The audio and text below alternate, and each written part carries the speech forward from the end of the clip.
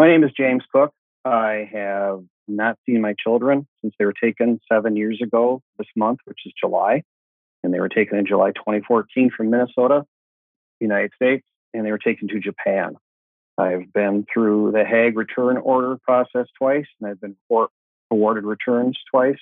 I've also been through local courts. I have sole custody of my children, multiple return orders, and all of that, and I still have not seen my children. I'm still trying to get a hold of them and get them returned through all legal means. And this is my story.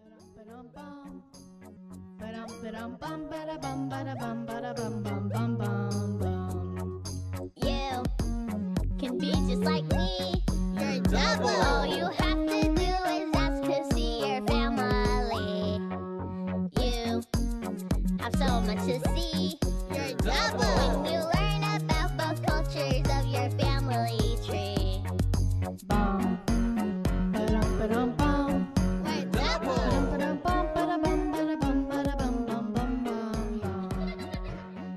In this episode of Your Double Podcast, we are speaking to James Cook, whose children have been abducted to Japan back in 2014. If you just Google Japan child abduction, you will see his name appear in the Google results because he have gotten 2 written orders from Japanese Hague courts and 5 written orders from the US courts. Yet, he failed to reunite with them. We will get deeper into what exactly happened and why Japan is the black hole of abduction in this episode. Now, before we get to the episode, I would like to inform all our listeners that Glenn Wood, someone we have had in this podcast before, is retrying his paternity harassment or Patahara case in the Tokyo High Court this September. Recently, I had another chance to talk to him about the harassment that he had gone through while he was at Mitsubishi Morgan Stanley. And here's a quick soundbite from that particular conversation. Well, as I mentioned, I've been in Japan for a long time, and I love Japan. And I was a manager in the company at Mitsubishi UFJ Morgan Stanley Securities, and I took my management responsibilities very seriously, and I still take them very seriously. And when I looked back and I saw instances of women being harassed, for example, whether it was sexual harassment or whether it was maternity related harassment, there was a pattern of women disappearing after they got pregnant. And firing pregnant women is an old trick that I think we've seen in many of our countries. I remember many years ago, my mom actually talking about it when I was a kid and in Canada. And from a management perspective, if they can fire pregnant women, then for a short period of time, they might have, in their opinion, a stronger workforce because they don't have the liabilities of having a woman take time off for maternity leave and then have the children getting sick and the worker having to take time off to take care of the children. But at the end of the day, that's the responsibility of society. And if we can't have children, if parents can't have children, then we won't have a next generation of workers. We won't have a next generation of a country. And indeed, I think we see the glimpses of that perhaps in Japan, where the birth rate has been so low for so long that we don't allow workers to have children, and we don't allow families to be families and to take time, whether it's women or men, to spend time with families and to have children. And so in my situation, when I was fired for taking a short period of time off when I had a family emergency, it really hit home to me, and maybe I should have been a parental rights spokesman before that happened to me, but certainly after I experienced it directly, it really has impacted me, and I feel that for Japan's sake, for sustainability's sake, for the fact that we're talking globally now about United Nations Sustainability Development Goals, we're talking about environmental, social, and corporate governance, investors. These are the types of things that capital is looking for, companies that are operating under sustainable management practices. And this type of behavior, I believe, is non-sustainable. It's fine, perhaps you want to protect the environment, but don't you think you should protect your employees first?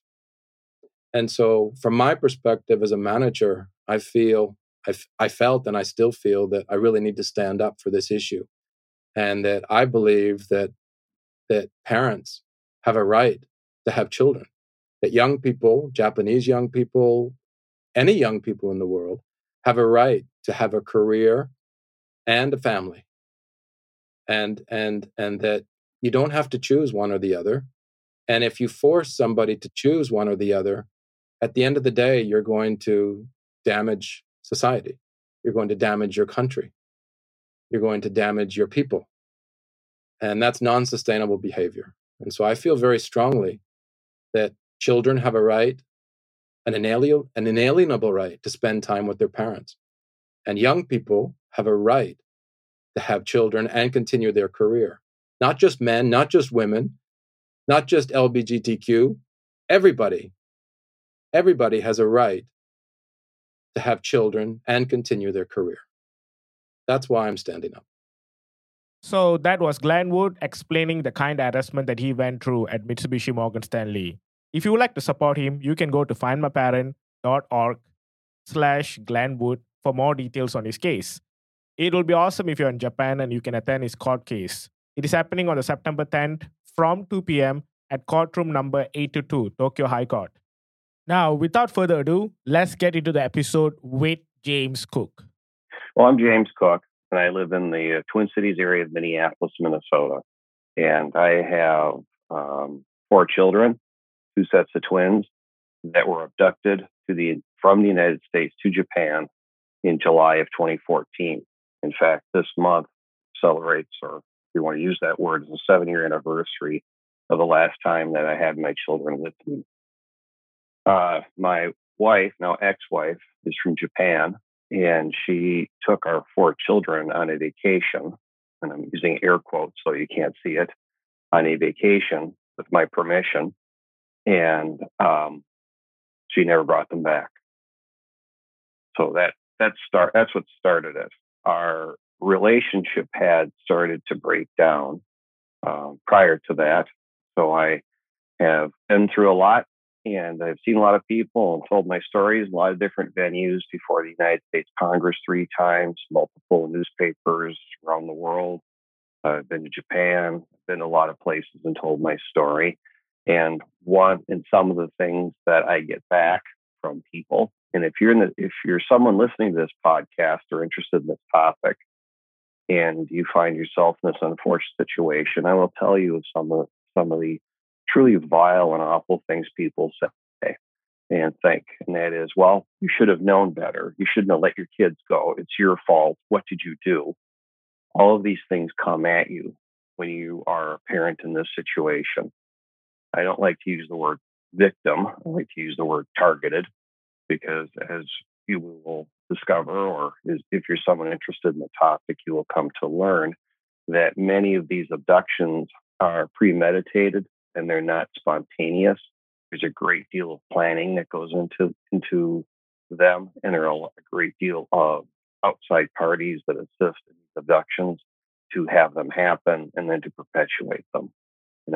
I will cover those and name names as we go on. That's the background.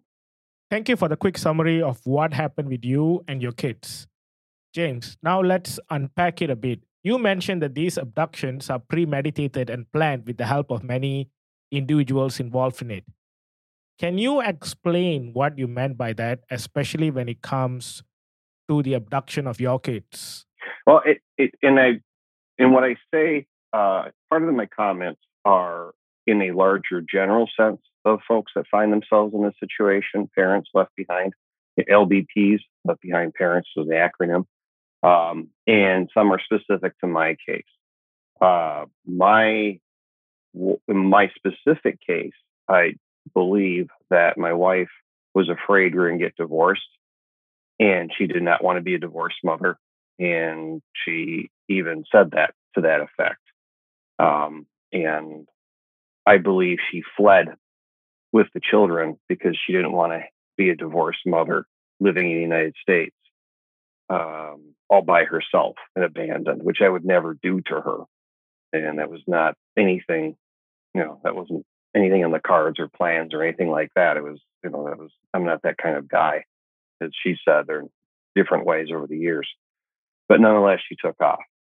In this larger, pulling out a little bit further from it, in her group of friends in this section of the Twin Cities, not all of the Twin Cities, but just this section, small area clustered of suburbs, there probably were, any point in time, 6 to 8 mothers, Japanese mothers who were married to Western guys or other foreigners that lived in this area. We have a lot of good industry here, medical device, technology.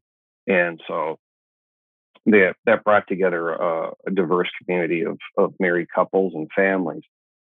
Of about 8 of the Japanese moms, call them that, Japanese moms in this group that she sometimes hung out with, 4 of them were involved in some kind of abduction with their children over a very short period of time. One of which was a person who very rarely frequented the group, who I had heard, like almost as it was going on real time, how his wife, now ex-wife, was actually planning how to marginalize him and his family from his family, and then just take off with the children. And I didn't know who this guy was. I do now know, after everything happened, he and I happened to connect, and I went, "Oh my God, you're this guy. I didn't even know it. I'm so sorry." He goes, "Well, we never know." So that's a bit of background in that area. But in the case of Japan, pulling back even further, there are actually seminars that have been put on, been caught on videotape and audio, seminars from Japanese officials, government officials, that explain to Japanese women, ostensibly Japanese women, because they're 90+% of the ones who take the children, but we'll just say Japanese nationals, how to abduct children and get around the quote unquote rules of the Hague and those sorts of things, and how to keep them once you've abducted them into Japan, how to keep them there, and what the government will do to make sure you don't ever have to return them. And then there are actually websites, blogs, things like that have dedicated purposes for abducting children from foreign countries back into Japan, and what protections you have and things like that. So that's another level, pulling out even further of how their support and all of that. And then even a larger sense, I can't get much larger, I guess, than Japan, but Japan is a country. And I'll speak specifically to that because that's one I know the best, is a black hole of child abduction. They're abhorrent in how they do, or how they protect Japanese nationals above all else, no matter what the crime, no matter what they've done. If there is a foreigner involved, the Japanese person is absolved ultimately of any responsibility or consequences. The government of Japan refuses to abide by treaties they signed, which state comity, which means an agreement. If we have a legal order in the United States, it should be recognized and enforced by Japanese courts. There are treaties to this effect that are long-standing. Japan routinely ignores those and creates and must, on their own, create whole trials out of the air. They won't trust the legal process in the United States, even though they've signed a treaty to the effect and we're supposed to be diplomatic friends. They will attempt to litigate things anew, and that is further and further delays. And so the Japanese legal system is systematic, or it's systemically set up to deny justice to anyone that's not a Japanese national. It's just set up that way. You mentioned that a lot of Japanese women opt to abduct their kids instead of having a joint custody arrangement with their ex-husbands. I feel like that is a self-defeating behavior, as they choose to stay in this complicated arrangement compared to sharing the responsibility with the ex-spouse, although the marriage is over. I think that is just creating a messed up situation for them and their kids. What do you think about it? I don't know that necessarily that they try to avoid divorce, although there's a great deal of shame in that. Like there's something wrong and they hide that. I mean, I started my relationship with the country of Japan when I first went to work there in 1987. And so I've had an ongoing relationship. I've lived there and worked there twice. I was married to someone from Japan. We used to go and visit for, weeks or a month at a time.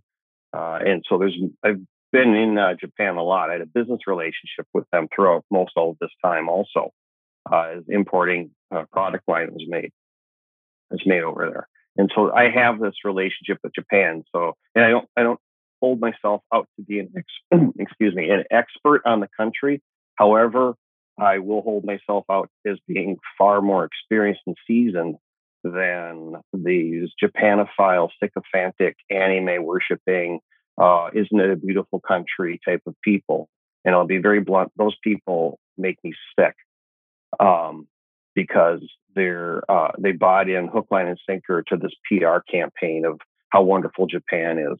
And when you understand the Japanese culture and how Japanese people conduct themselves, they are not like us. When I say us, I mean like the big U.S. and generally Western society. They operate by different rules. They are their rules. They by their rights and by their growing up and all of that, they are what they are, and they can be fine, but they are not they do not do business.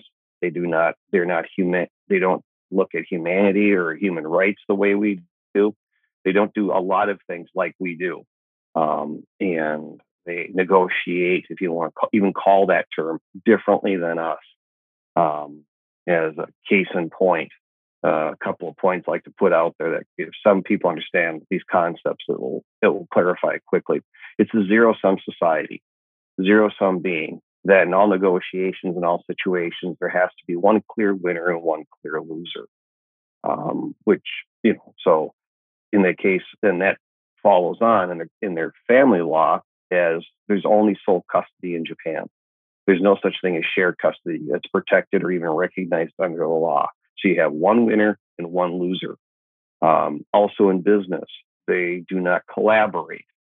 They are like, for instance, if we give concessions, we give something to get something, and that's how we're taught how to communicate and collaborate as human beings and get along in our society. Over there, when we do negotiations from the West, say, we want to cooperate, so this is what we're going to offer up to you to start out.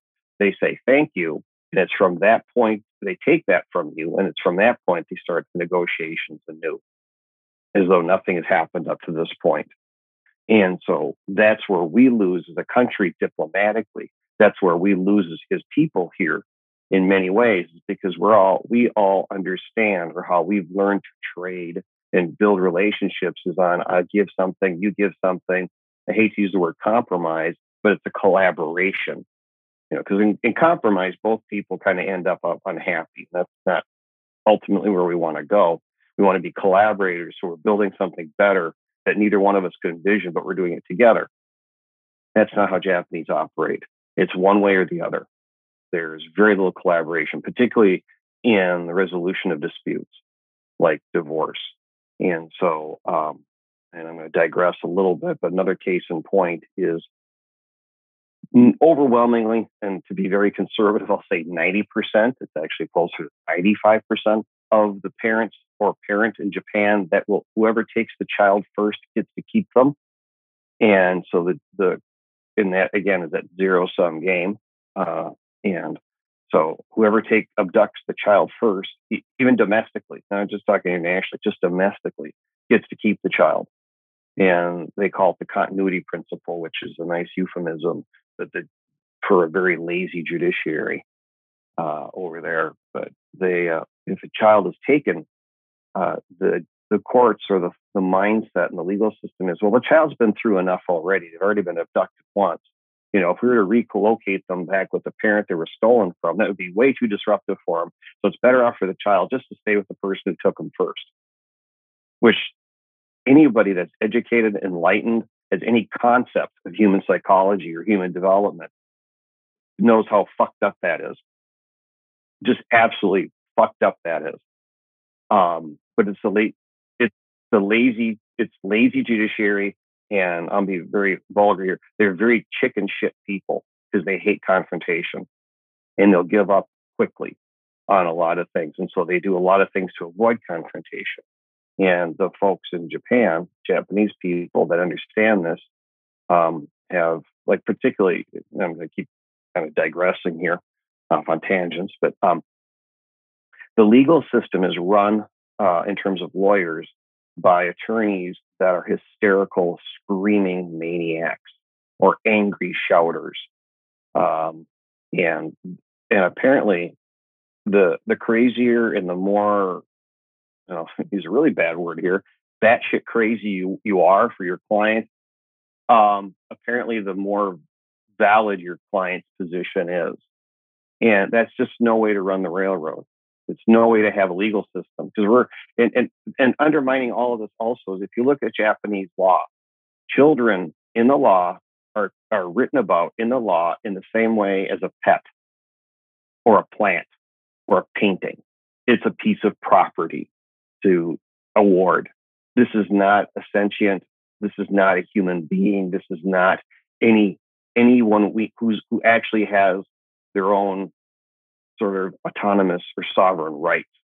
This is just something that we award to one person or the other, right?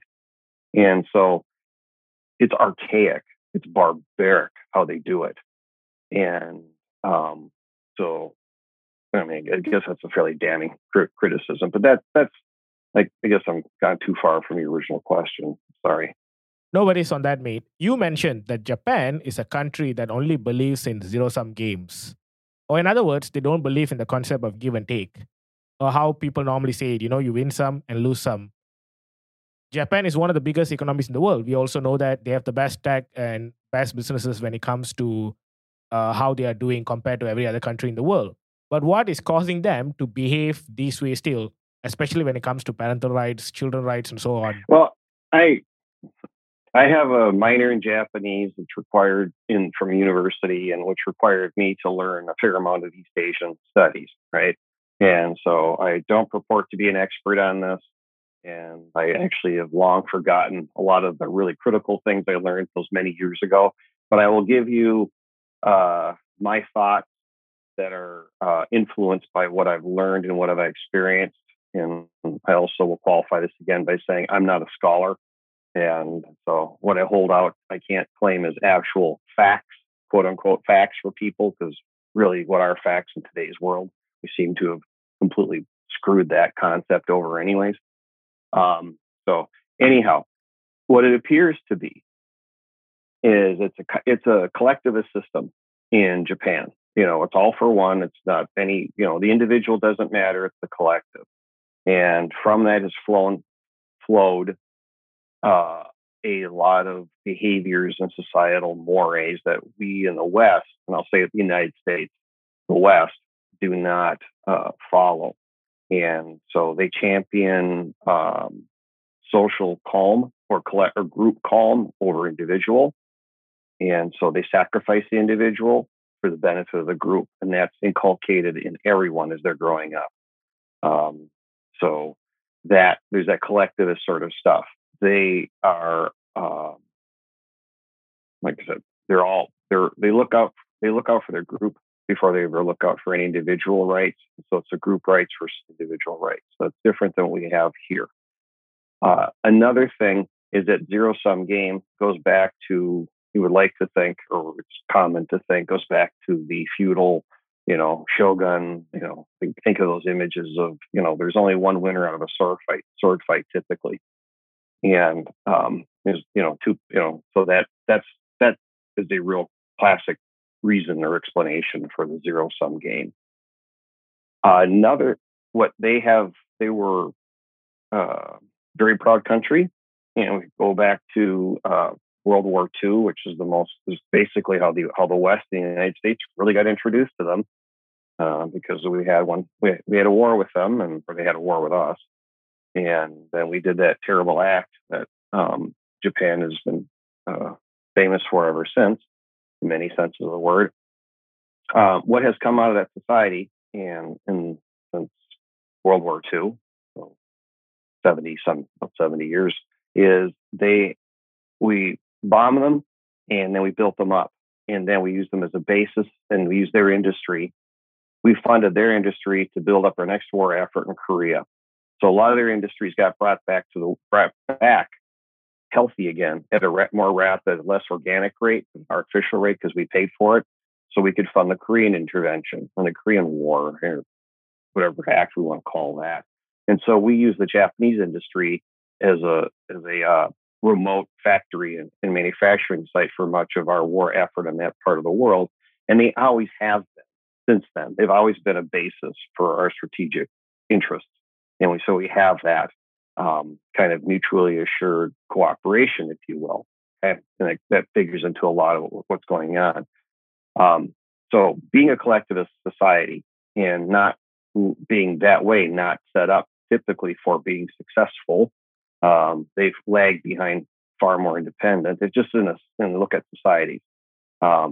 When there's freedom and innovation and autonomy like we have here in the United States, you get a lot more. You get freedom. You get a lot more innovation. You get a lot more rapid advancement, and people in microcosm of like IT and how that's so wild in IT that people are leapfrogging each other constantly. Sometimes in the same room, back to back in chairs, right? So we have that kind of freedom and innovation. And we do it for reasons, individual pursuits rather than the collective pursuit. But the collectivists eventually can grow and follow on. Well, Japan has been building. We funded it back to the Korean times. And then they've always been our friend ever since. Japan has benefited mightily from that association. So they haven't had to say change much or adapt much. They've just been receiving money just to be our friend. And they've used that to build up their factories and their power in the world. Japan is quite adept at surviving, and that's what they've done. Since World War II, they survived, and any sort of relationships, negotiations they have with people, it's just how do we get the best of this? How do we, make it through? And it's not. And I say that, of course, everyone's the best. I don't say that meaning that they're malicious, but they're just looking to survive and to keep going and going and going and going in many ways, it's noble for the benefit of their society and their good. But some of their means to their ends are pretty awful. I get what you mean, man. But let's talk about this from a human perspective. Let me explain what I mean by that. I believe that every human have the capacity to be a good person. So if we take that approach, it's obvious that Japanese people are humans too. And they do want to do all the right things that we are speaking about, such as giving the rights to children, joint custody, so on and so forth. What is stopping them from doing it? What is stopping them from making the transition that many countries have already made ages ago? Got it. I know exactly. I got the answer. Two different layers on that question for you. First of all, the human aspect of what prevents it, and their society, the global or the larger issue at play is that zero-sum society. It's the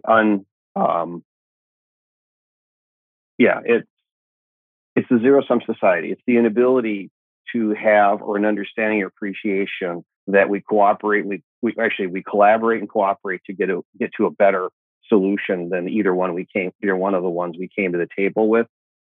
If it were to become okay in Japan to lose, or if it were, and lose being give a concession. Anytime you give a concession, you've lost in their eyes. You're not cooperating. You're losing.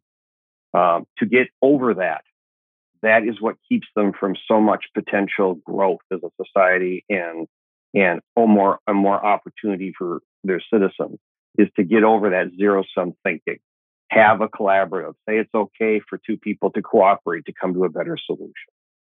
Specifically in the case of family law, I'm going to digress a little bit here to give more background for the listeners and all of that. And maybe if you aren't aware, my case is probably the most famous. And I don't say that out of ego. I say that factually.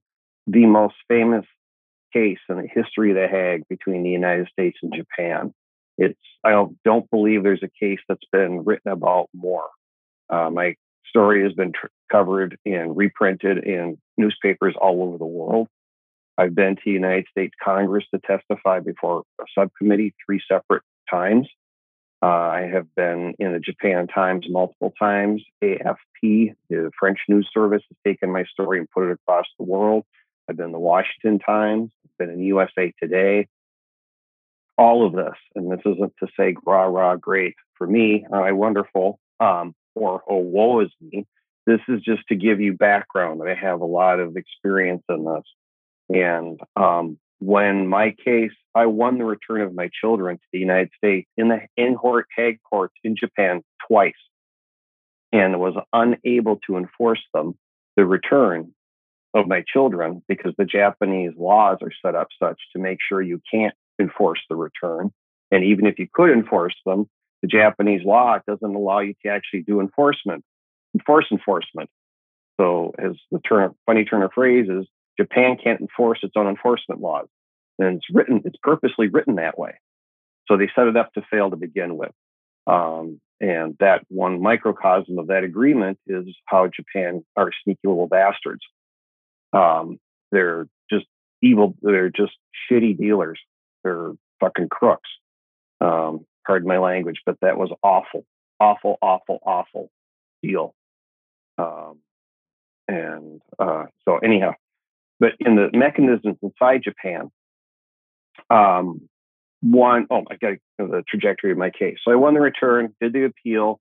During this time, I have, as many parents, if you're in this situation, know it takes a lot of financial resources. There's no shortage of legal people who are willing to take lots of your money. In this case, I didn't have those types of people, but I did have other kind of debts. I ended up I lost my house. I lost everything in my life in the pursuit of this. I had to have a job that was one I could simply, almost a temporary job, because I could throw it away, because I had to leave to go to Japan at a drop of a hat whenever there's a case, and I'd have to be there for a while.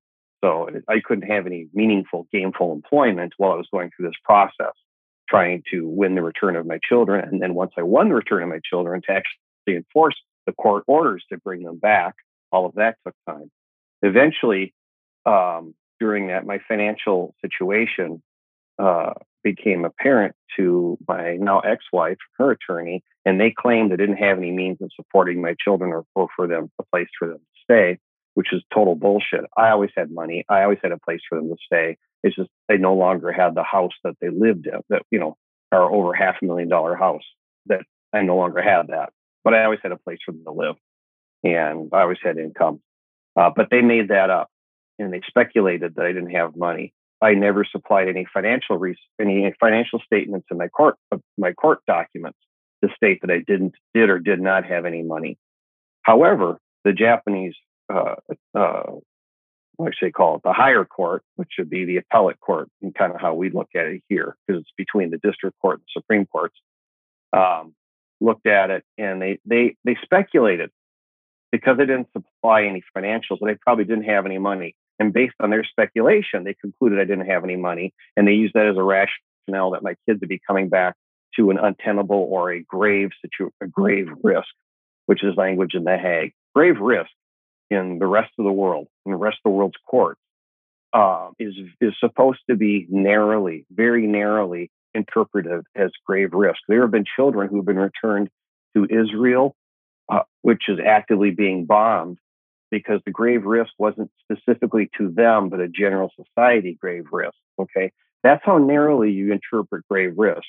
The fact that the children would no longer be going to private school is not a grave risk to their life. Okay. It's a slightly different lifestyle, but it's not a risk to themselves. But the Japanese courts over there said, well, that's a grave risk. And they revoked the return orders of my children. And then I took that to the Japanese Supreme Court, and it took the Supreme Court 7 months, or more, let me talk February, 10 months to come to a decision. And they ultimately decided that, the high court in Japan, the Osaka High Court, they were right. Yeah, he probably doesn't have any money, and so all that. So I filed an impeachment. I put forth an impeachment to the Japanese Diet to impeach all 5 of the Japanese Supreme members or judges of the Japanese Supreme Court. Okay. So all of that's background on my case, so you can understand that. And so I've gone to very, very far lengths for this. Also, the next bit, I bring that up because in my petition for impeachment, I laid out this sort of trifecta laid bare in this document, 50-some page document, with plus there's evidence and addendums to it and all that, about this sort of cabal in how the Japanese court system is corrupt. You have judges who are some of which have actually never gone to law school. You have something called ShelterNet, and that ShelterNet is a network of DV shelters set up around the country that are publicly funded to help women, and those are corrupt as hell. And then you have the Lawyers Association, family law in particular, overwhelmingly, or should say, an overwhelming number of the Japanese family law attorneys all belong to the Japanese Communist Party. In fact, the Japanese Communist Party has on their publications stating that they basically have, or they're, all the attorneys, family law attorneys in Japan are in their pocket. So you have a political party that is part of the government that is, basically joined at the hip with the family law terms. Okay. Then also you have the ShelterNet. And so if anybody has any familiarity with government funded facilities run by a private industry, you can know that they're rife for corruption. So let's say you have, and we'll assume this is legitimate. Okay, these are not false claims, but false claims are everywhere. This is a legitimate DV situation, domestic violence. A mom and her kids flee a house of an abuser, and they come to these shelters set up by the government, actually owned by by corporations that own these and run these things up. And let's say they'll come there and they'll get food and clothing, and they get like a monthly stipend of about $1,000 a month to live on as they live in that shelter, trying to figure out what they're going to do with their life. The government may pay that shelter operator, let's say $2,500 a month to house that person. You see, there's a little bit of a disparity there, right? Well, these shelters that are run there are usually at an arm's length transaction or loosely tied to, or not so loosely tied to politicians that set these up. And so there's massive amount documented kickbacks and conflicts of interest in all of this. So you're warding largesse. It would totally fail the emoluments clause that we have here in our Constitution, and that's just corruption, right? Then also the politicians are also being paid off by this group, as are the judges, and they're all tied in together. And so now let's step out of the other narrative of the DV, and there are multiple false DV claims. If a mom walks into a court and says, my husband abused me, I'm a victim of DV, basically she has won the case. It's over. It's all done, because the judiciary, somewhat in their misogynistic, old traditional way of trying to protect these frail women, don't see it any other way. Oh, we must protect women. All the while, the irony in a larger sense is Japan victimizes young women and sexualizes them from a very young age. So it's creepy how they do this. But nonetheless, so they try to protect the women, or so they say. And that ends up becoming a problem for the false claims. But also, if we drill down even deeper into the legal aspects of it, coming from the point of view of the United States, there's only two forms of an attorney that cannot collect a percentage, and that's a patent attorney and a divorce attorney. All they can ever do is charge you for your time. Okay, they don't get contingencies, they don't get a percentage of whatever, right? Japanese attorneys you pay them for their time, they get a percentage of whatever you win, and they'll get a residual percentage of all maintenance payments or alimony or child support you get. So this is just rife with just money flying everywhere, and it's horribly, horribly corrupt. So divorces don't even have the possibility of cooperation or collaboration, because the incentive for the attorney to get rich off of it is so great. And so there is no disincentive to prolonging a divorce. There's only an incentive to prolonging the divorce process, and then fighting to total destruction, which we might think is bad in the U.S. with just paying by the hour, but eventually one of the parties gets in, right? Over there, they're not only do they get you during the argument, they're getting you after you get your money. And it's what we call bloodthirsty. So those are some of the larger cultural reasons why they don't come around, and then the systemic ones of why it's very difficult to break through and to change from the sole custody to joint custody to any sort of major change, because the corruption is so deep and the money is so thick that it's a very difficult uphill battle. Thank you for that awesome answer, James. When you say that you are the person who have been mentioned with the Hague Convention the most, I know that you're not even bragging. It is the truth. I think the Hague Convention was created with the good intentions to help people like you, but with bad enforcement. So do you think we need a reformation when it comes to the Hague? In the larger sense, I'm not an expert in anything in the Hague. Okay, I just have experience in it, and I've learned some things along the way. I can't speak to the Hague in other countries other than what I hear from other left behind parents who, I unfortunately know, because I know it's fortunate to know them. It's unfortunate how we know each other because of this. In the specific case of the Hague, with really horrible countries, Brazil, France, and Japan usually top the list of the ones that are the most egregious violators of the Hague. And France, I can't explain why, because I don't have any firsthand information on that. Brazil, I can understand, because Brazil is rife with corruption. And from our point of view, I guess, in the States, is we would kind of expect Brazil maybe not to cooperate. And just like Middle Eastern countries, when people have their children abducted in the Middle East and they can't get their kids back, we kind of collectively, we're all sad.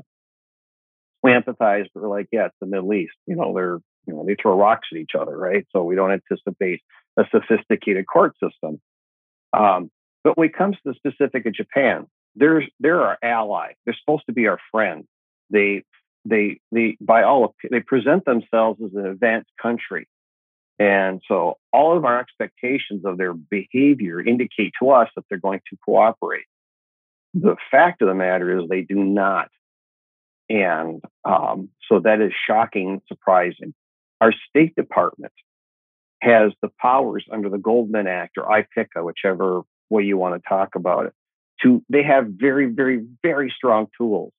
And the sad, unfortunate reality is that this international child abduction problem that Japan does, this black hole, the United States State Department, or the government of the United States through the State Department, could fix this very quickly by basically using escalating up the list to the stronger tools and signaling to Japan, cut this shit out. You're done.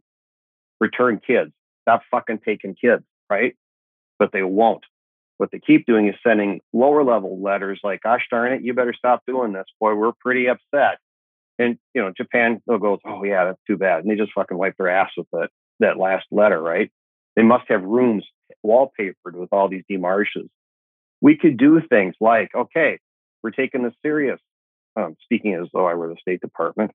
We're taking this serious now in United States, as the United States saying to Japan, until you start returning children and guaranteeing access, we are going to now rescind and no longer issue student visas for Japanese nationals. We are going to severely curtail visitor visas from Japan to the United States. Japanese love the United States. They love to come here. And I don't say that because just like, oh, wow, America's great. We are in ways. We've shown that over the years. But they do. It's the fact. They love coming to the United States and then leaving. Disneyland, Hawaii, all those places. They just love to come and visit. Okay. So this is a significant loss for their country if they were to come here. It's not a tourist loss. It's not a big deal for us, in the large scheme of things, right? So we could start rescinding that and curtailing that heavily. That would be a fairly tough consequence for Japan. They'd have to deal with. Another thing that I proposed, which I don't believe is actually legal, but I'll throw it out there as a concept, and I did this in one of my testimonies, is that since Japan has proven themselves to be, I got to back up even further in the narrative of how it is. Speaking of Japanese as a monolith, and I know there's exceptions to these. Everything I say is generalizations. There's always exceptions. That's the inherent part of a generalization. Okay, but the larger part of it holds true. Japanese will not do anything unless they have no choice or they are forced. If you give them, if they have an option of inaction and nothing happens to them, they always choose inaction. In the United States, has always given them that option of inaction with no consequence. And they work, and Japanese work really well because from a young age, they're always told what to do, and their lives are not their lives; they're the lives of what someone else laid out for them. Kids grow up to be something not necessarily they want, but what their parents want or society wants them to do, or someone says you should do this, so they do it in a larger sense, right? That's why people refer to the populace as a bunch of robots because they're not living their lives; they're living their lives heavily influenced by the opinions and the thoughts and the goading and the cajoling of others. And so that's why many of them like to come to the United States because it's free here. And often they don't even know what to do when they get here with all this freedom. Like I said, this is borderline illegal. But what it is that I had to give that background that they only do anything forced and they have to be forced and given no other choice, which we in the West has evolved society. You just don't do heavy-handed things. We're all about cooperation, and you need people to be part of the process. And we have all these nice words, particularly enlightened as we are in the workplace now. Bring people along, right? The Japanese don't work that way. They work very well being told what to do, extrinsically motivated, carrot and stick. Okay, you do this, you get this. Don't do this, this happens to you. So what I propose from the U.S. government take a position to Japan saying, okay, when there's a return order for children to be returned to the United States, and there have been return orders. This is not to say that I don't want anybody to misunderstand and say Japan never orders the return of children. Oh, they have ordered the return of children. It's just you can't get them back because they've so wrapped up the enforcement and screwed it up so badly that you can't, even if you follow the process, which is what I did, it does not result in the return of your children. It's designed to fail. Okay. But if the United States State Department says there's a return order for a child, the parent has 30 days from the issue of that order to return the child to the United States, independent of any sort of appeal filed. You have 30 days to return that child back to their parent because they've been away from the parent long enough. 30 days pass. Then the United States says after 30 days, if that child's not returned, it now becomes a responsibility of the Japanese government. They have 30 more days to return that child to the parent in the United States. So we have 60 days. In the event, on the 61st day, the United States reserves the right to use all available forces and law enforcement, i.e. military, in the area to enforce the return, independent and in total disregard for social mores and any local laws. Basically, we're going to go and treat these children like kidnapped U.S. people held hostage. And we're going to extricate them from whoever they are. And we're going to use all available means to hunt down, and I mean, using very strong language here, but we're going to locate the abductors and to remove the children by any means available to us and return them back to a U.S. citizen, the U.S. parent. I still challenge anybody who isn't just like that isn't in it or in the tank for the Japanese or anybody like that, but just anybody, explain to me how a U.S. citizen, and these children are U.S. citizens, U.S. citizens that have been ordered to be returned are still being held in Japan, and by definition, they're minors, so they don't have will, so you can't put it against their will. It's just a fact. It's a legal fact that they're being held illegally in a foreign country. Why we don't view that as a hostage or a kidnap? No one is yet to tell me how that's in fact not a kidnapping. in all senses of the word, and why we don't treat it as such. It doesn't matter if it's a parent; it's still that parent. I have sole permanent custody of my children. Okay, and they write stories about my case, and they say it's a custody battle. Bullshit! It's not. I've even told people who've interviewed me, and on background, like, well, okay, we talk about this, and I said, good. Do you have anything you would like to? This is the interviewer asking me. Is there anything you'd like me to be careful about? And I said, yes. Do not ever use the word as a custody dispute. This is not a custody dispute. I have custody of my children. I always have. This is a treaty and law enforcement dispute. Don't use the word custody dispute. Because when people hear the word custody dispute, they think about, two warring parents that are divorcing. And they're like, well, pox on both houses. No, I've won that to the degree that winning means anything in this, okay? I have that legal standing. I have sole permanent custody of my children. It is a law enforcement and a treaty enforcement problem. This matter isn't between me and my ex-wife anymore. This is between the United States and Japan. And I would really like to see the United States State Department step up and take it as such, instead of saying, well, this is between two people. No, it isn't. Fuck you guys, all right?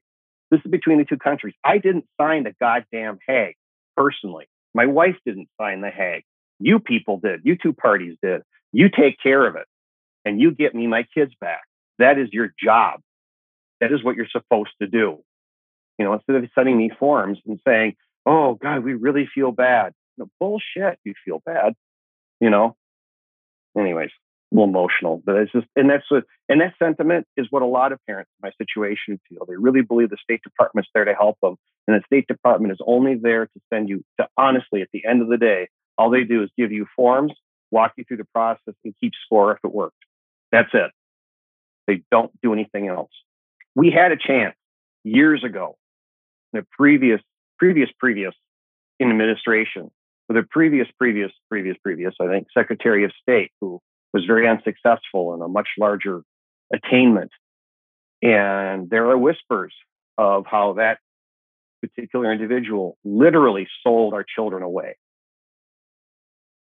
With respect to Japan, sold the future prosecution or the pursuit of getting these children back in exchange for things that I don't think we'd all be very happy about if they came public. I totally understand what you're saying, James. Everyone knows that US, as the biggest military power, and in many cases, they have been bullying countries to do what they want. However, when it comes to Japan, they have been somewhat laxed about it. Can we conclude that this is because US is more interested in the money that they can make by being buddy-buddy with Japan compared to saving the kids, like US kids from Japan? I'm not in those rooms. I don't know that, and I don't want to conclude that. I have been told that these are complicated matters. We've got, and other people that think even bigger say, well, we have those bases over there. We have economic, we have military interests, both of us between each other. And it's like, that's fine. I don't give a shit about that. These are real simple. At the end of the day, I'll flip the argument over, okay? Some people will say, like, well, we're only talking about a couple hundred kids. And my point is exactly, there's only a couple hundred kids. What the fuck's the problem? Resolve these couple hundred kid cases. Why do we have to raise this to the level of being on par and jeopardizing, or commerce or military bases or things like that? Don't do that. Let's not put it up there. Let's just resolve it as though these are kidnapped children, kidnapped human beings, kidnapped citizens from the United States, and prosecute it the same way as if, we had hostages held in Iran when I was a kid. I remember watching that in the nightly news every night, got updates on it. Okay. There's 400, or I don't know how many, that's how many days ago. I can't remember how many they were. Okay. But there are over 400 over 400 U.S. children that have been abducted to Japan that parents over here have been trying to get returned, that Japan refuses to cooperate with. Meanwhile, the U.S. government is bending over backwards all the time, trying to return Japanese people that were abducted by North Korea decades ago. And Japan always comes back, well, you have to help us with the North Korean problem and get our people back. It's like, bullshit, fuck you guys. Return our kids. return our kids and show us that you give a shit. And that goes all the way back to that zero-sum game. Japanese don't collaborate, don't cooperate. If you want to collaborate, you want this to go better, Japan, how we do it is we give something. Why don't you give us something by returning children, by executing and prosecuting the return of children, instead of having this sort of nothingness abyss that once you get a return order, then here's all these convoluted processes. And in fact, I'll tell you how their enforcement rules are, okay? I'll just give you a window into that. So how getting a return order from a court, which is not easy, but once you get it, is now guaranteed anything, right? So I won the return of my children. Now here's the enforcement rules of Japan. First, the court, you have to have hearings for every one of these things, okay? And hearings don't happen immediately. They take 4 to 6 weeks to have each hearing, and then you have to wait for a decision, okay? So it tolls, it just takes time. First one is you have a hearing to advise the court of the person to tell the person that just lost, you have to return the children. And it's just a letter. And then the court says, oh gosh, that person didn't reply. It doesn't seem like they're interested. Then you go to something called indirect enforcement, and that's the financial penalties. Okay. Then you have a hearing on that, and then they lose, and then they get to appeal, and that takes more time. And indirect enforcement is basically money that they're going to assign people. And in my case, my wife doesn't have a job. She's got very wealthy parents, and she just gets to live there for free, and can always and consistently plead poverty because she's a kept woman over there. And they remain indefinitely, quote unquote poor, right? Have no assets because her assets are her parents' assets, her family's assets. And so she has all those fees tolling against her. And then you get something called direct enforcement. Now, direct enforcement is best summarized or conceptualized as ambush. You have to make sure everybody's in the house, the parent, the taking parent, and the children. You get to walk up to the door, knock at the door, and get to ask to come in. If they don't invite you in, the law allows them to break down the door if they know the children are on the other side. Well, okay, they don't break down, you walk in, and then at that point, then you have to ask the children if they want to come with you. And if the children say no, the enforcement's over. You lose. It's all bye. That's the extent of the enforcement. And so how it went down in my case is we got up very early one morning, sat in the as the sun was coming up, I waited in a van on a rainy day down the block from the house, and they had, how many people do we have there? Almost 20 people. It was literally like a SWAT ambush of this house. And as soon as the police went and knocked on the door, all chaos broke loose in the house. Parent and my ex-wife is really good at screaming and being hysterical, but her mom is fantastic at it. So the whole house is an upheaval. Oh my God, like that stuff. So the kids are freaked out beyond all belief, right? And after all of that, then that's when the opportunity would come for me to go in. I was never allowed in. I sat in a van out in front of the house for 3 hours in the rain. At the end of the enforcement thing, was told, yeah, we don't think they're going to say yes. So we just gave up. So I never even got to see my children after flying to Japan and going through all this shit. I had to sit in the van and wait because the enforcement officers from the court thought it was too crazy and they wouldn't say yes and they wouldn't allow me to come in. And that's how screwed up the enforcement rules are in Japan. So I couldn't even see my kids. And and then they called it failed direct enforcement. So I couldn't get my kids. That's it. You've run it all out. You're all done.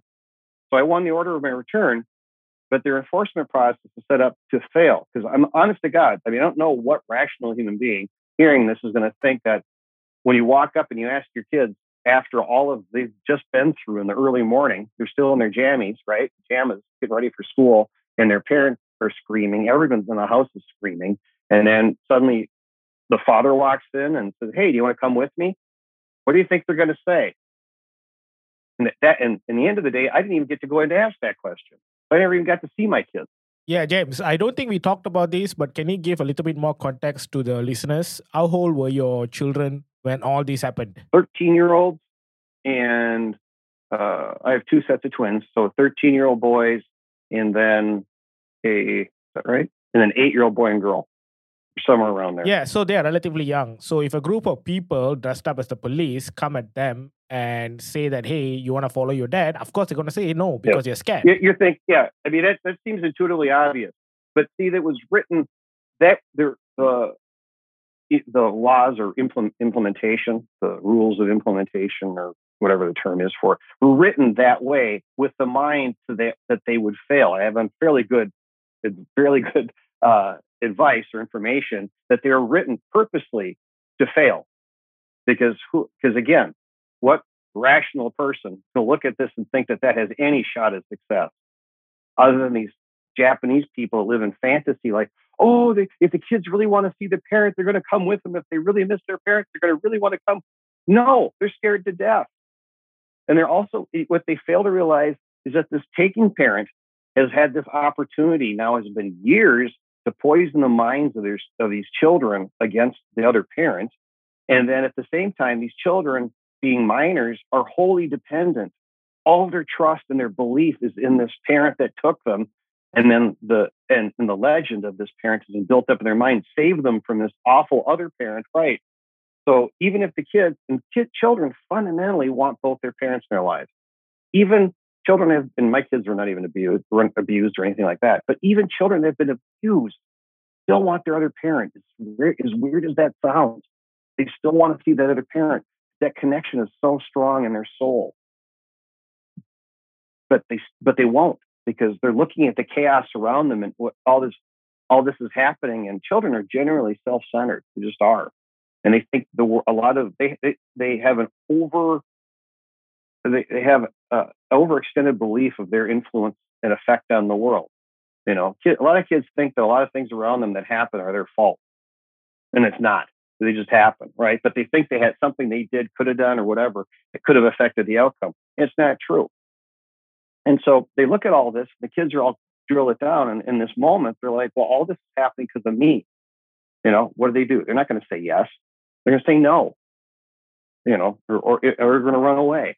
I mean, this is all calculated to fail from the beginning. And if it wasn't, which is hard to believe, it's a sign of exactly how backwards and archaic the thoughts and development of Japan is with respect to human psychology and child psychology, which is non-existent. You know, I mean, and to sound egotistical, but I'm pretty damn sure it's factual. I've met with the child psychologists over there that were part of my case. I probably know more about this subject matter than they do, just by talking to them and asking them questions. Because I would say, what about this? And they gave me these. I mean, they were just like basic fundamental psychological principles of human development, child development. And they looked at me like, what? Huh? I've never heard that before. You know, there are a few people in Japan that are really good. They're on the ball. They know what they're doing. They're both professors up in the Tokyo area. One of them is Odagiri Sensei. She's fantastic. And she's got a great heart. And she's all about getting children together. I believe she's an advocate of joint custody, or at least both parents in the children's lives. And, that's, so I give props to her. She's been and full disclosure, she's been someone that's been on my case and has written on my behalf to the court about my kids. And there's another one over there too. I believe his last name is, I forgot. Aoki, I think might be his last name, might be Aoki. All right. Do you think that the Japanese moms who decide to abduct their kids understand that their own children are going to have a tough time growing up? Nope. They don't care. It doesn't matter to them, because many of the children have been effectively abandoned by their father, or their fathers have been marginalized by society in Japan. And so the present dads aren't necessary in Japan in many, many, many, many mindsets and many, many, many households. Dad's just an annoyance. Otosan is just there on the weekends, maybe because he has to be at work 5 days a week, and then maybe he goes golfing on the weekend and spends time with us. So he's maybe Sunday. Maybe that's the only time they ever really get any time with their fathers, on Sunday. Well, so he's been marginalized just by the way society is, to the expectation, because he's the breadwinner and the mother stays home with the kids. and she has the sole responsibility of the children.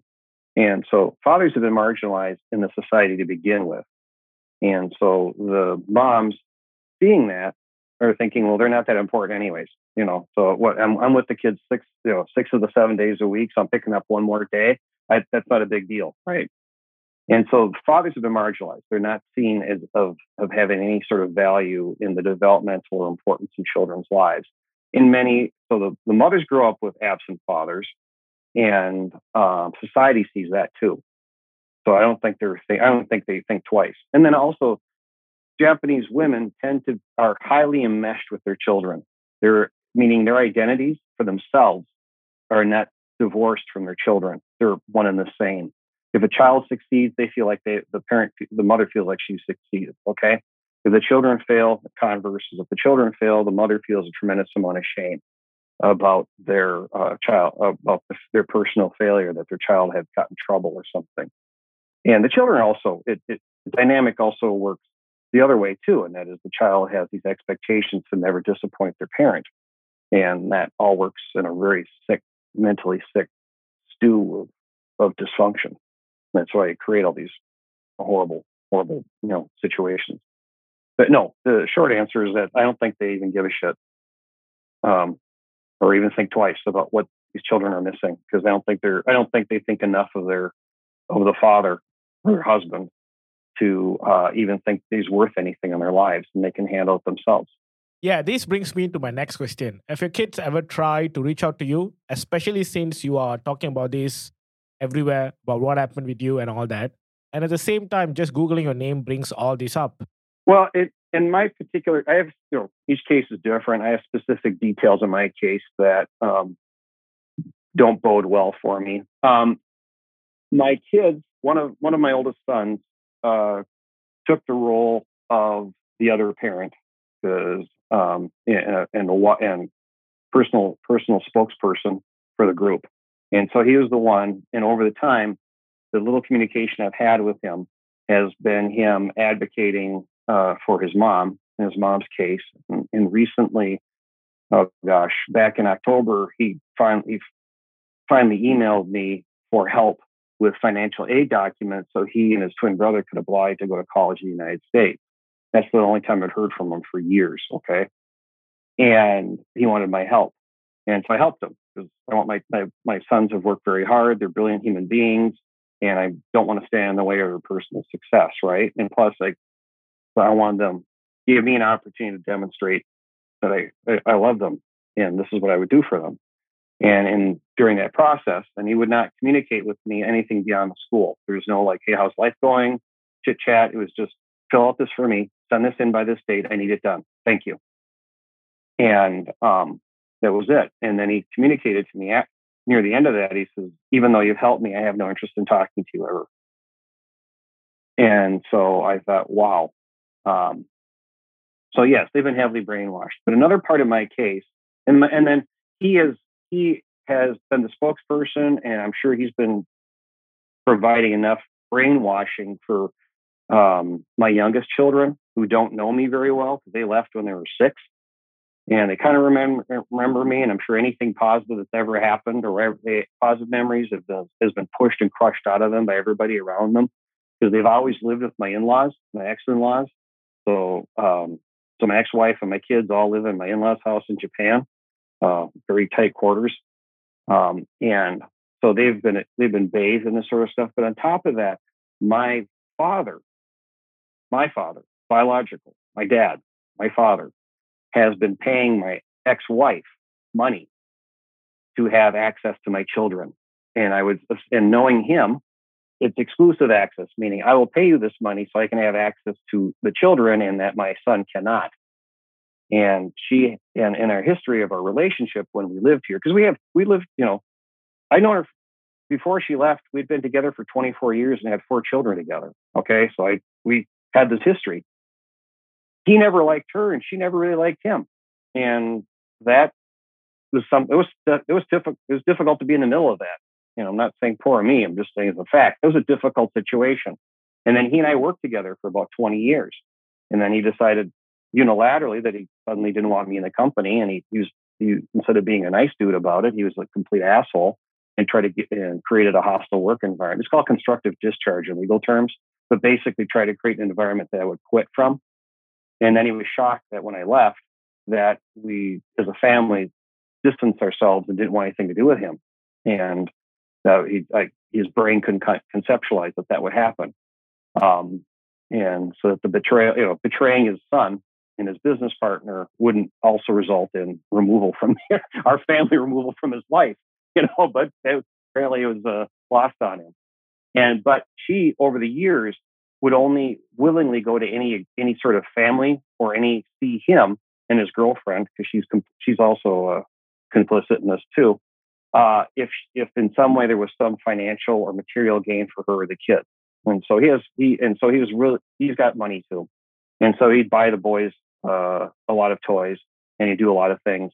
So anytime she was willing to go, it had to be communicated to her that there was some sort of gain. Like, yeah, if you want to, he's going to bring us to Hawaii. Oh, good. We'll go to Hawaii then. Or we're going to go to Florida. Oh, okay. We'll go to Florida. We'll see him. We'll go to Florida. That's how it was. So she was always willing to sell access to her children for money or for gain. So it does not surprise me that this person that she professed to not really like or trust suddenly is someone that she's an ally with, because there's money involved. And he has not really developed good personal relationships with anybody because he doesn't trust other human beings. But he does trust you. He does trust you if he can pay you. And so to the degree that he has a financial hook in you, he knows he has. And so they actually have worked out a very nice relationship, because they don't have to trust each other. The check just has to clear. And that's what it's been doing. So in my case, my kids, and then while I was working with my father, he was getting divorced. He and my mother were getting divorced. And I was subjected to the vile crap he would spew about my mother to me at work, and what he would say about other members of my family. And so I don't need a great deal of imagination. I just need a good memory to know what was being said about me to my children. So I don't know that they would willingly contact me, even though it's all in the media. And they know my email address. They sent them emails. They just don't reply. And so it's and to step away from my specific case, one of the things that many left behind parents hear when they're and they tell other people of the situation in their life, my kids have been taken, all that stuff. One of the things that many people offer, and innocently offer, is like, oh, well, one day they're going to try to contact you. They don't. In many cases, they don't. And it's really weak advice. And if there are people that are friends of this or interested in this topic that aren't in it themselves, I want you to stop telling people that. Please stop doing that, because very, very few kids actually reach out, particularly kids from Japan, reach out and try to find their lost parent. They've often been told their parent is dead.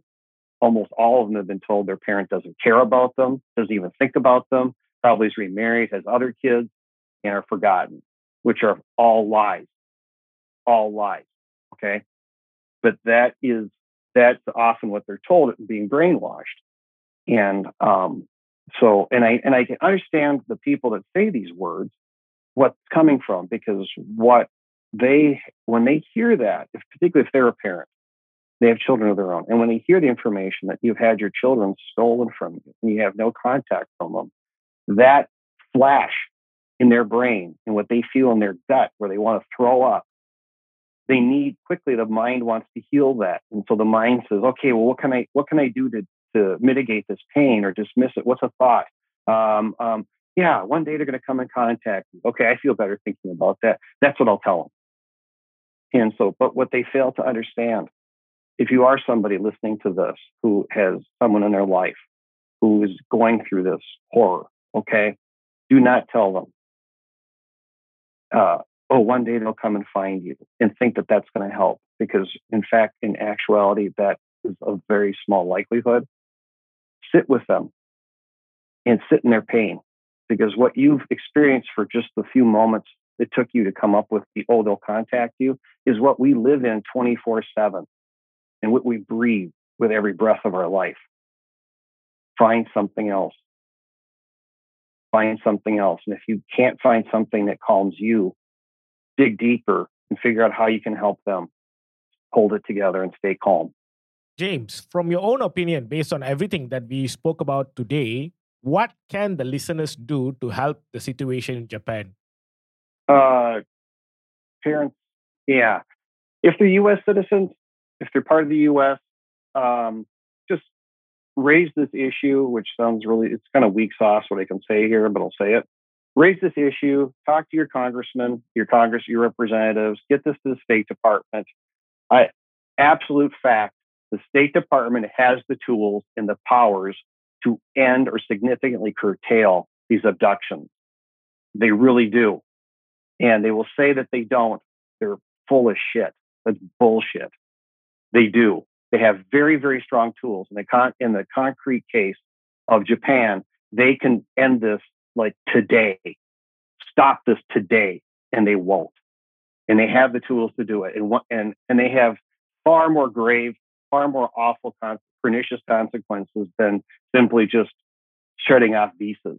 They can shut down offices, embassies, close consulates, all of that. They can do that. They can pull back diplomats.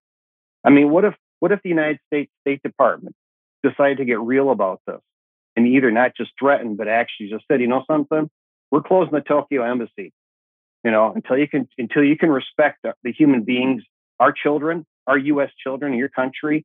We are publicly, like in international stage, we're closing our embassy and calling our people back until you can agree to abide by the treaties that you've signed. And the concrete example of child returns.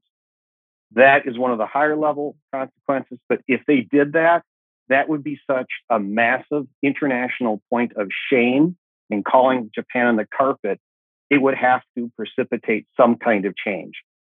But because we as the State Department or as a country are unwilling to even throw that out there or even do it, Japan's like, they threaten us all the time, but it's like a barking dog. We'll just close the door, close the window, and then we don't hear it as bad, right? No, you got to let the dog off the leash and go do it. And I had really, honestly, it held out a lot of hope.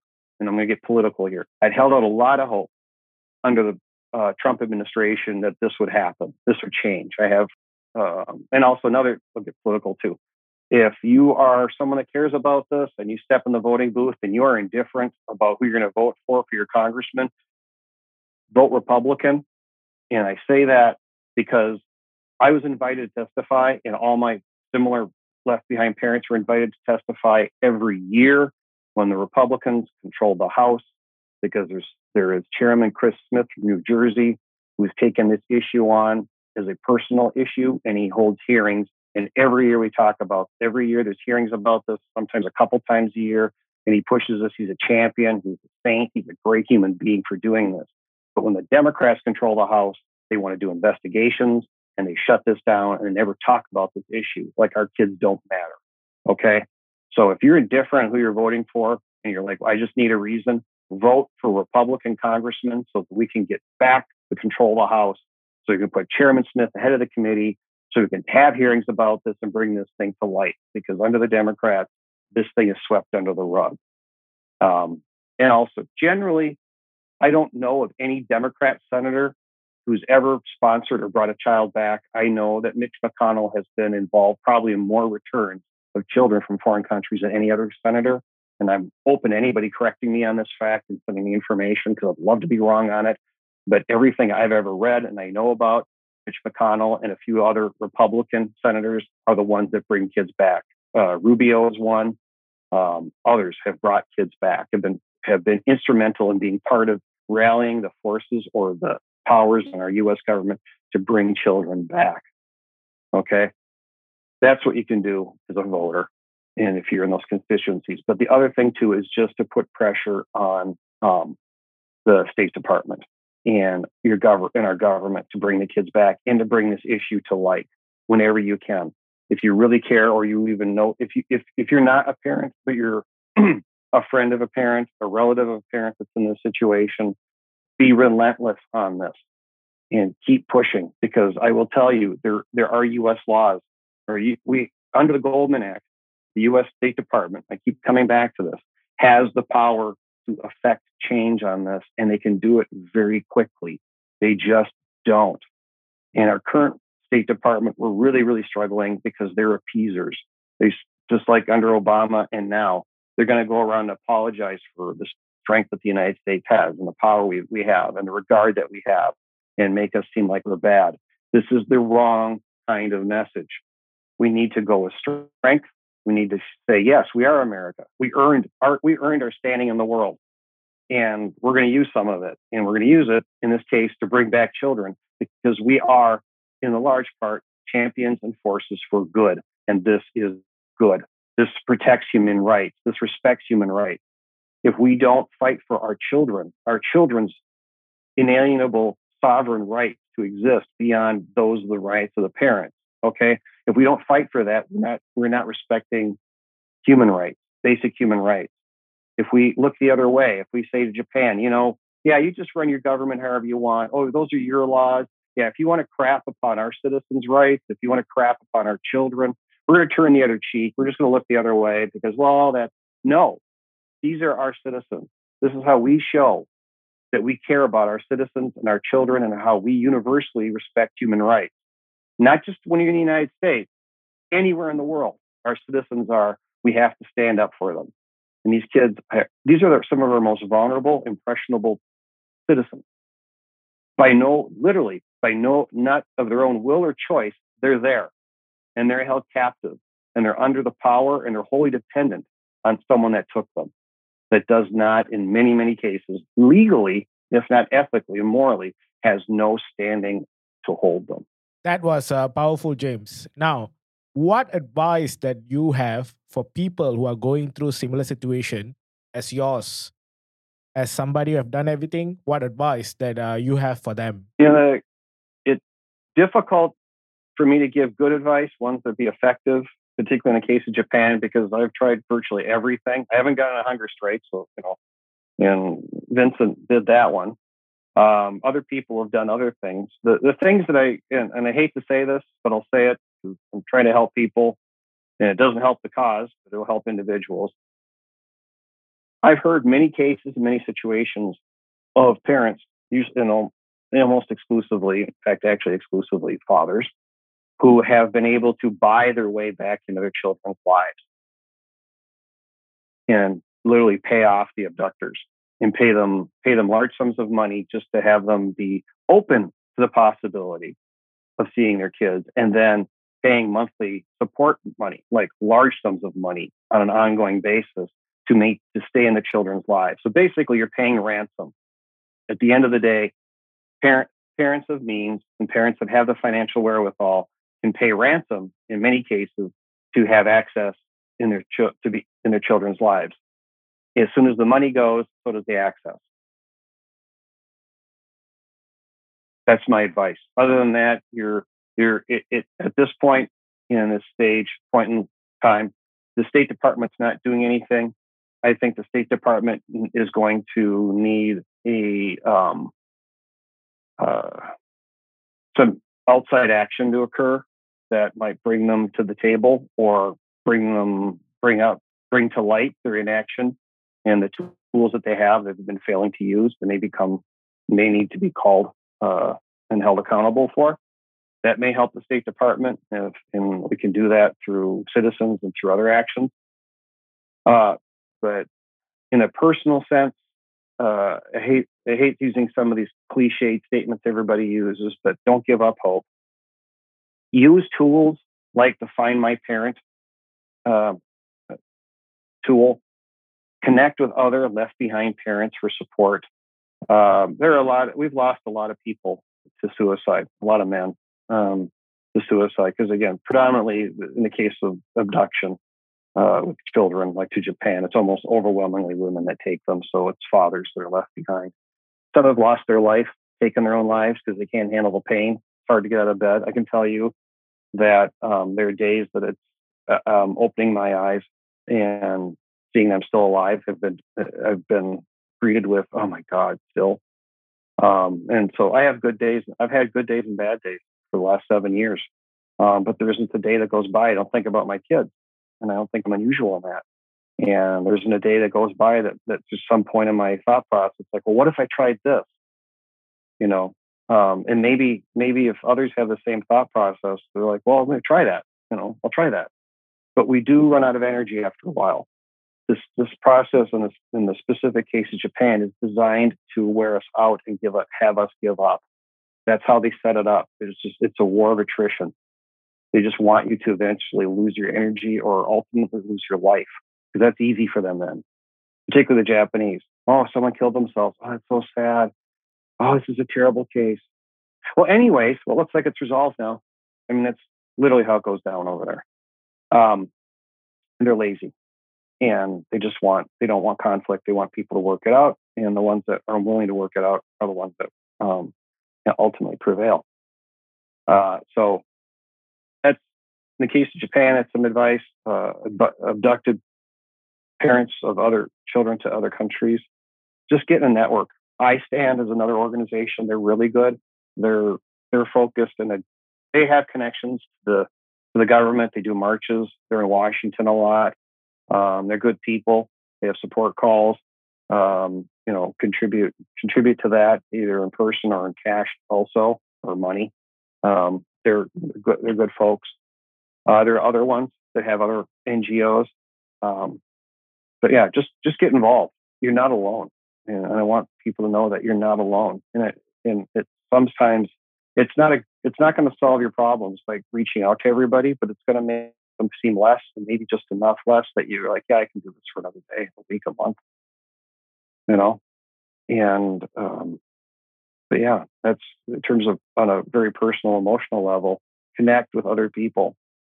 Don't be alone in this, because it's gut wrenching pain.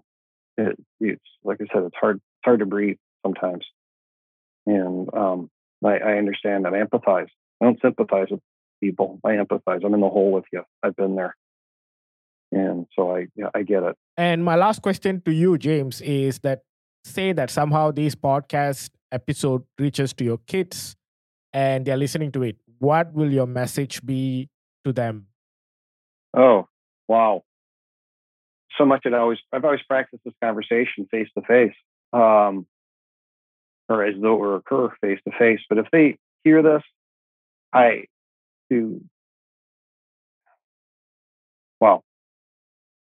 first of all, there's much you've been told that's a lie.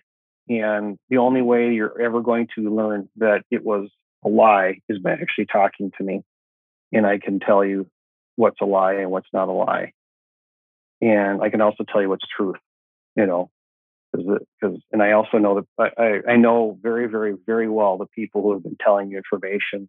And in one particular individual, I know how he lies. I know how he takes kernels of truth and expounds on them. And there are stories that he's written in affidavits. The actual opposite was the reality. 180 degrees from what was written was the reality of it. But it was only rewritten to make me as the villain, not the hero. Also, I am very, very sorry to my children. I'm very, very sorry what happened in our life, in our family, between Mom and I. That is unfortunate. In my part, I'm very, very, very sorry for my part of it. And I will take that regret and that upset with me for the rest of my life. And I would love an opportunity to apologize to you in person for it and talk to you about it. And I don't need to convince you I was right in any way at all. I just want to share with you where I was at. And so you can at least have some understanding and have you process that to the level that you're able to. But ultimately, I miss you much. There's not a day I don't think about you. I love you to my core.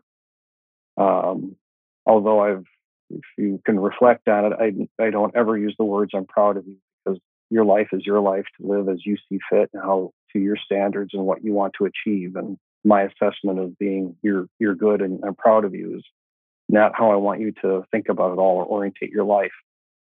I am proud of you. In terms of my older boys, I'm proud of what you've become and the environment you've been in. And I really am happy for where you're going in life. And I wish you the best. My youngest kids, I miss you. we never had a lot of time together in the years that you were here. And it was some of the worst years that, if you can even remember back that far, it was some of the worst years of my life for that time. And it wasn't because of you guys. It was because of the things Grandpa did to me and did to our family. And he indeed did a large amount of the damage that contributed to the destruction of our family. And that's a fact. And we can sit down, I can talk to you and explain to you all the background, which I'm sure he's never told you, what went into that. And so, but again, I miss you tremendously. And I'm here for you whenever you want to contact me. I'm only here to love you. I'm not here to judge you. I'm not here to argue with you. I'm not here to tell you your mother's awful. I'm not here to tell you anybody's awful. I just miss you. And I want to be back in your life again. And part of your gentleness that you have, my older boys, to the degree, one in particular, part of the gentleness that you have is from my spirit. I know that. I recognize that. I saw that. And as I said in my testimony, I ache in my soul for your absence. And I want that to heal.